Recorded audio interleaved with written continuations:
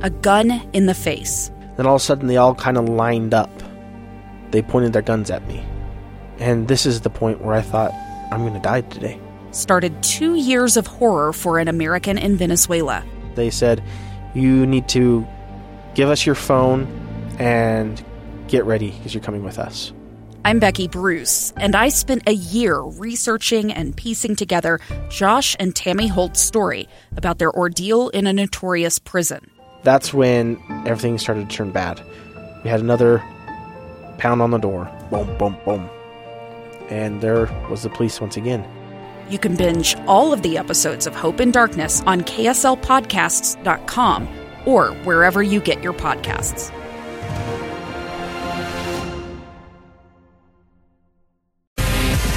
This is Live Mike. Check 1, 2.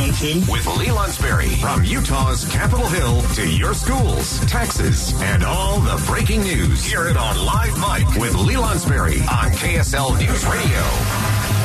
Welcome back to Live Mike. I'm Lee Lonsberry. A little bit of show left. I got some fun stuff to talk to you about. Right now, we're going to spend a few minutes on Zion National Park. In fact, we're going to look at all of Utah's national parks. I would be remiss if I didn't point out that we here in the state of Utah have not 5 national parks, but 6 national parks. As you remember, last summer, it was declared the ribbon was cut at the Golden Spike National Historical Park. So yes, albeit it's historical, there was a 6th national park added to the long list of beautiful parks here in the state of Utah. Over the next 2 segments, we're going to be talking about an effort on the part of Utah's federal delegation. Those are the 4 House members plus the 2 members of the Senate, Mike Lee and Mitt Romney. They have all 6 come together to draft a letter which has been sent to Interior Secretary Bernhardt. It makes a very simple request, but let me take even a step backwards and talk to you about something significant about the makeup of this letter. I worked for a long time as a congressional staffer within Utah's federal delegation. I worked for Rob Bishop, and I saw a number of letters signed by multiple members of Congress and sometimes multiple members of the Utah delegation. What I only rarely saw was for all 4 members of the House and both senators. In Utah, it's not all Republicans out there representing Utah. Ben McAdams, as he defeated Mia Love, became Utah's sole Democrat representing a district here in the state of Utah. And what often happens is the Republican members of the House will often join up and send a letter to some administration official or some organization, oftentimes because the 3 of them share something ideologically there, and maybe either by choice or he was left out or for whatever reason, Representative McAdams is not a part of that because oftentimes either predicted or explicitly his ideologies don't line up. And so you'd get a fragmented portion of the delegation signing their names to the letter. Now, that's on the House side. And then sometimes what you'll see the senators come together. Joining with House members to send a message. What you very, very rarely see, and I've sent a text message to a few folks with better memories than mine, what I can't remember the last time I saw was when all 6 members of the Utah delegation had come together and signed their names to a single letter. These letters are used to make requests oftentimes of executive branch agencies. In this case, it is the Honorable David L. Bernhardt, Secretary of the U.S. Department of the Interior, Washington, D.C.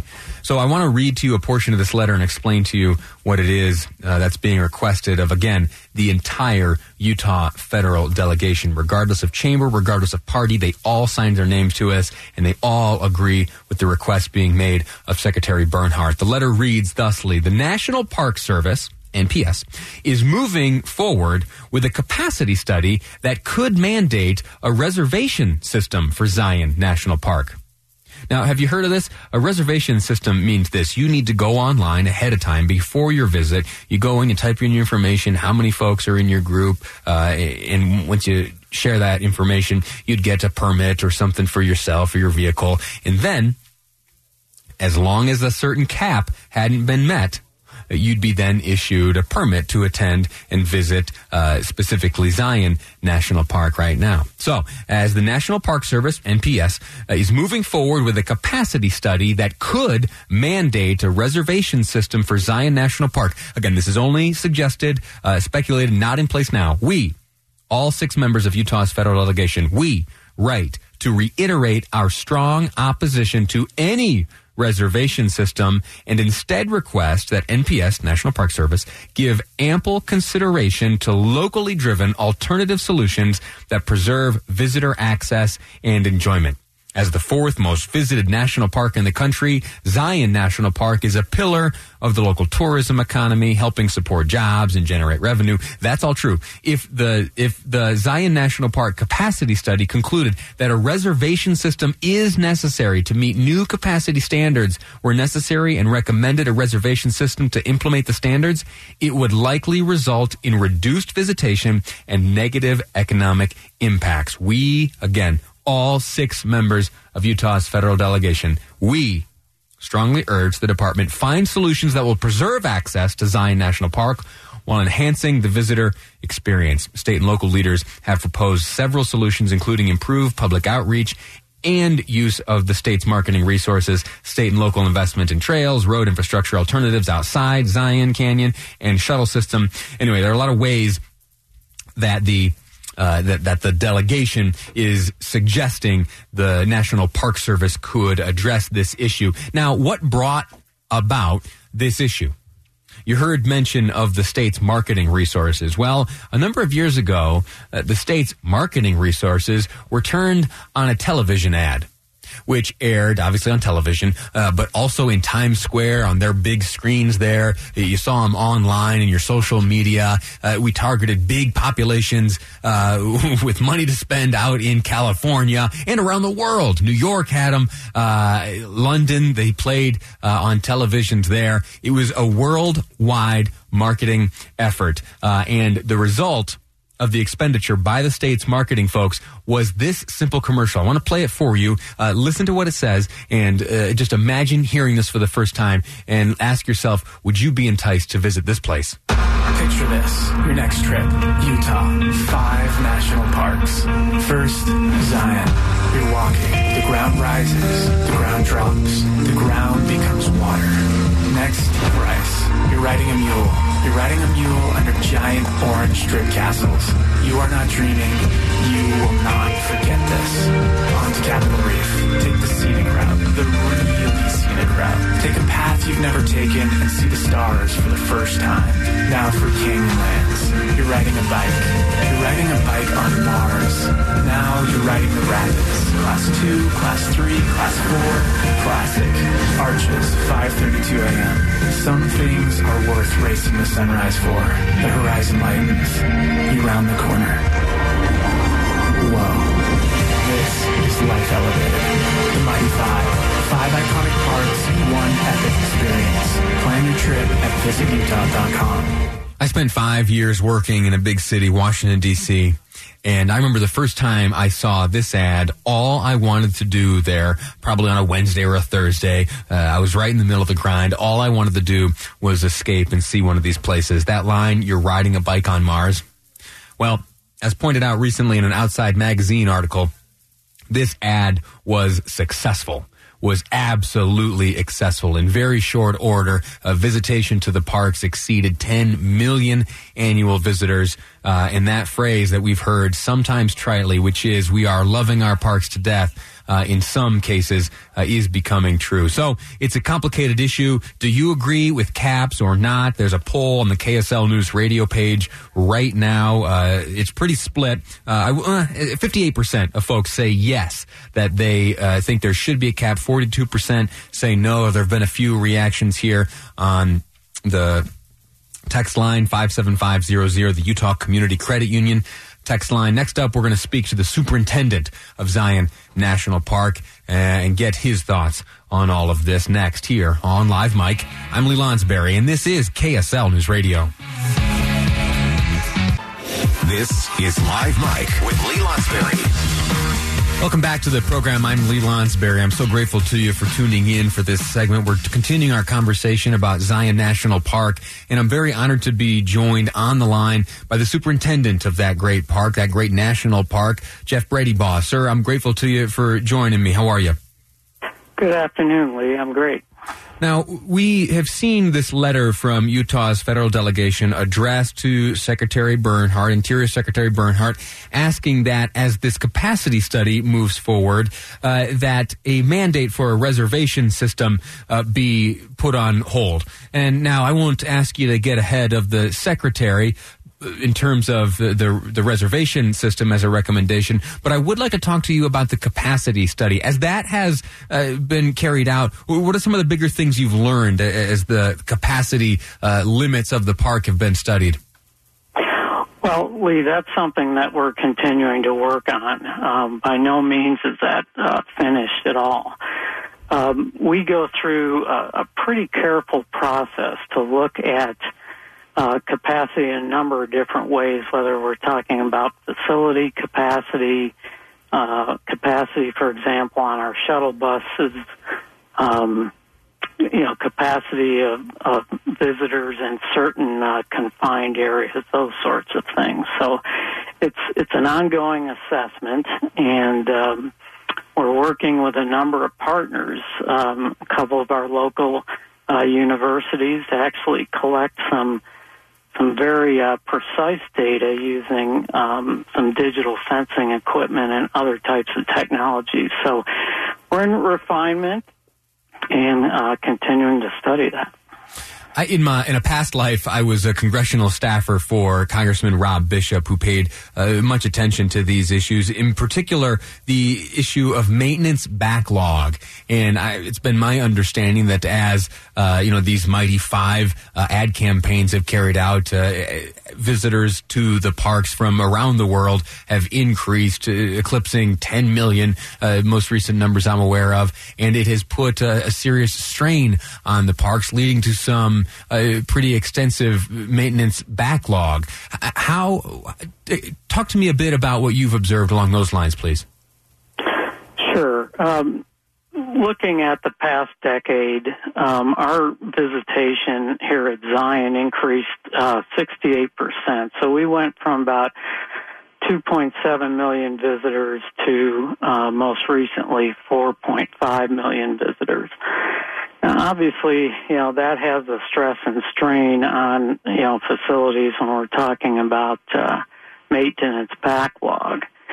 But really, it's taken decades for this backlog to accumulate. So certainly it's not only related to the recent increases in visitation, but it's been building for a number of years.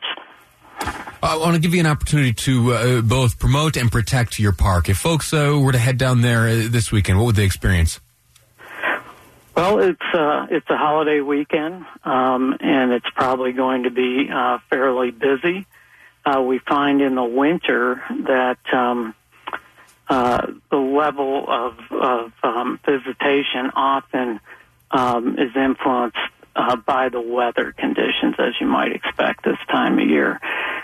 So a beautiful day like today, I wish you were here. It's beautiful, clear skies and sunny, but it's a weekday in the winter, so there's a few thousand people in Zion Canyon. This weekend it'll be dramatically different if the weather stays this way.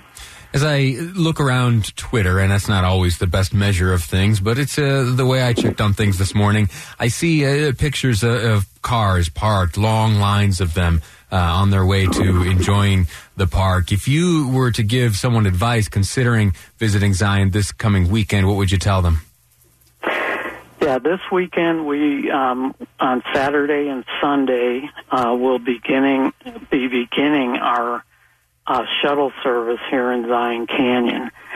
And it'll run the next several weekends before it starts full-time both in Springdale and in the park on March 7th, I believe. And so this weekend, we always encourage folks to arrive early. that helps in a lot of ways in terms of managing the number of cars, whether it's lines at the entrance station or parking and or getting on the shuttle bus. One thing to know for this weekend, coming in the south entrance, which is at Springdale, we have construction right at the entrance. We're redeveloping that entrance, adding some lanes for traffic. So we really hope that people will be patient and certainly prepare for the weather. It may be nice, beautiful one day, but again, it's winter time and it could change dramatically. Jeff Bradybaugh, Superintendent of Zion National Park. Sir, I am grateful to you for your time here. We're speaking to the superintendent on the occasion of a letter being sent by Utah's entire federal delegation to the Interior Secretary Bernhardt, asking that as they study the capacity levels at the various parks, that there be no mandate of a reservation system at Zion National Park. Some interpret that to be a visitation cap. We've got a poll up on our Facebook page right now asking folks if they would be supportive of a cap like that. A little over half the respondents are saying that yes, they would be in favor of it, but it's all in flux right now. This study continues, and soon we'll touch base with the Secretary of the Interior and ask his office how they're responding to this request by Utah's federal delegation. Superintendent Bradybaugh, sir, I'm grateful to you for your time, and I'm grateful for the work you do protecting and promoting Zion National Park here in the state of Utah. Pleasure to join you, Lee. Thank you. All righty. Listen, a few minutes left in this segment. I want to tell you a story real quickly from my time working with Doug Wright. It has to do with Zion National Park and the entrance there, one of the entrances to the park, located in Springdale. So this is, bear with me, there are a few details you got to understand about this story. A number of years ago, I was working here at KSL, but in those days, I was Doug Wright's producer. I did the job of producer Amy, which she does for me here each day. I dig into topics. I arrange for guests to come on the program, and I help with the behind-the-scenes stuff. Well, a number of years ago, when I was working in that capacity, there was a government shutdown, and that shut down all of the national parks. And there were a number of there were a number of questions that Doug and I had for each other. Ultimately, we reached out to some folks to get answers to those questions, and those questions were, what is the impact on the local economy when a national park shuts down? You heard Superintendent Bradybaugh talk about it's just a weekday, and there are thousands of folks there visiting the park. So those folks, they got to eat somewhere, they got to sleep somewhere tonight, they're leaving some money behind. The community and the economy surrounding national parks depend wholly on these types of visitors. Well, back a number of years ago during a government shutdown, Doug and I were wondering how the community of Springdale was faring in the wake of this shutdown and the closure of Zion National Park. Well, I got myself on the phone with the mayor down there, and we had a nice long conversation. I asked him this question and that question, and he answered all of them. Although one thing I noticed was that he had an interesting accent. An accent that was strange to Utah, one I hadn't heard around here. Well, anyway, as I was talking to him and I was trying to arrange a time for him to come on the air, which he agreed to do. He agreed to come on the Doug Wright Show. And so I said, all right, Mayor, thank you so much. We'll call you back. We'll get you on the air. You'll be speaking with Doug Wright here on KSL News Radio. About an hour later, as our preparation for the show continued, I was writing down the phone number I would be dialing for the mayor later on, and it struck me that not only was his accent unfamiliar, so too was the area code of the phone number. So I double-checked that area code. Lo and behold, it did come from Springdale, but guess what? Not Springdale, Utah, Springdale, Arkansas. I had about a 15-minute conversation with the mayor of Springdale, Arkansas about the impact of the government shutdown on his community. A good sport, by answering the questions, but irrelevant to the conversation we were having. It was one of my, it was an embarrassing moment, but Doug and I over the years have gotten chuckles out of it. Anyway, thanks for bearing with me through that little story there. In our next segment, we're going to be talking about an effort by Mike Lee dealing with money being spent overseas. He wants to ensure that that money is not being spent on abortions. I'll share with you how he's pulling this off next here on Live Mike. I'm Lee Lonsberry, and this is KSL News Radio. I'm Dave Cawley, investigative journalist and host of the podcast Cold. In October of 1985, a woman named Cherie Warren left work at a busy Salt Lake City office to meet her estranged husband at a downtown auto dealership. She never made it home.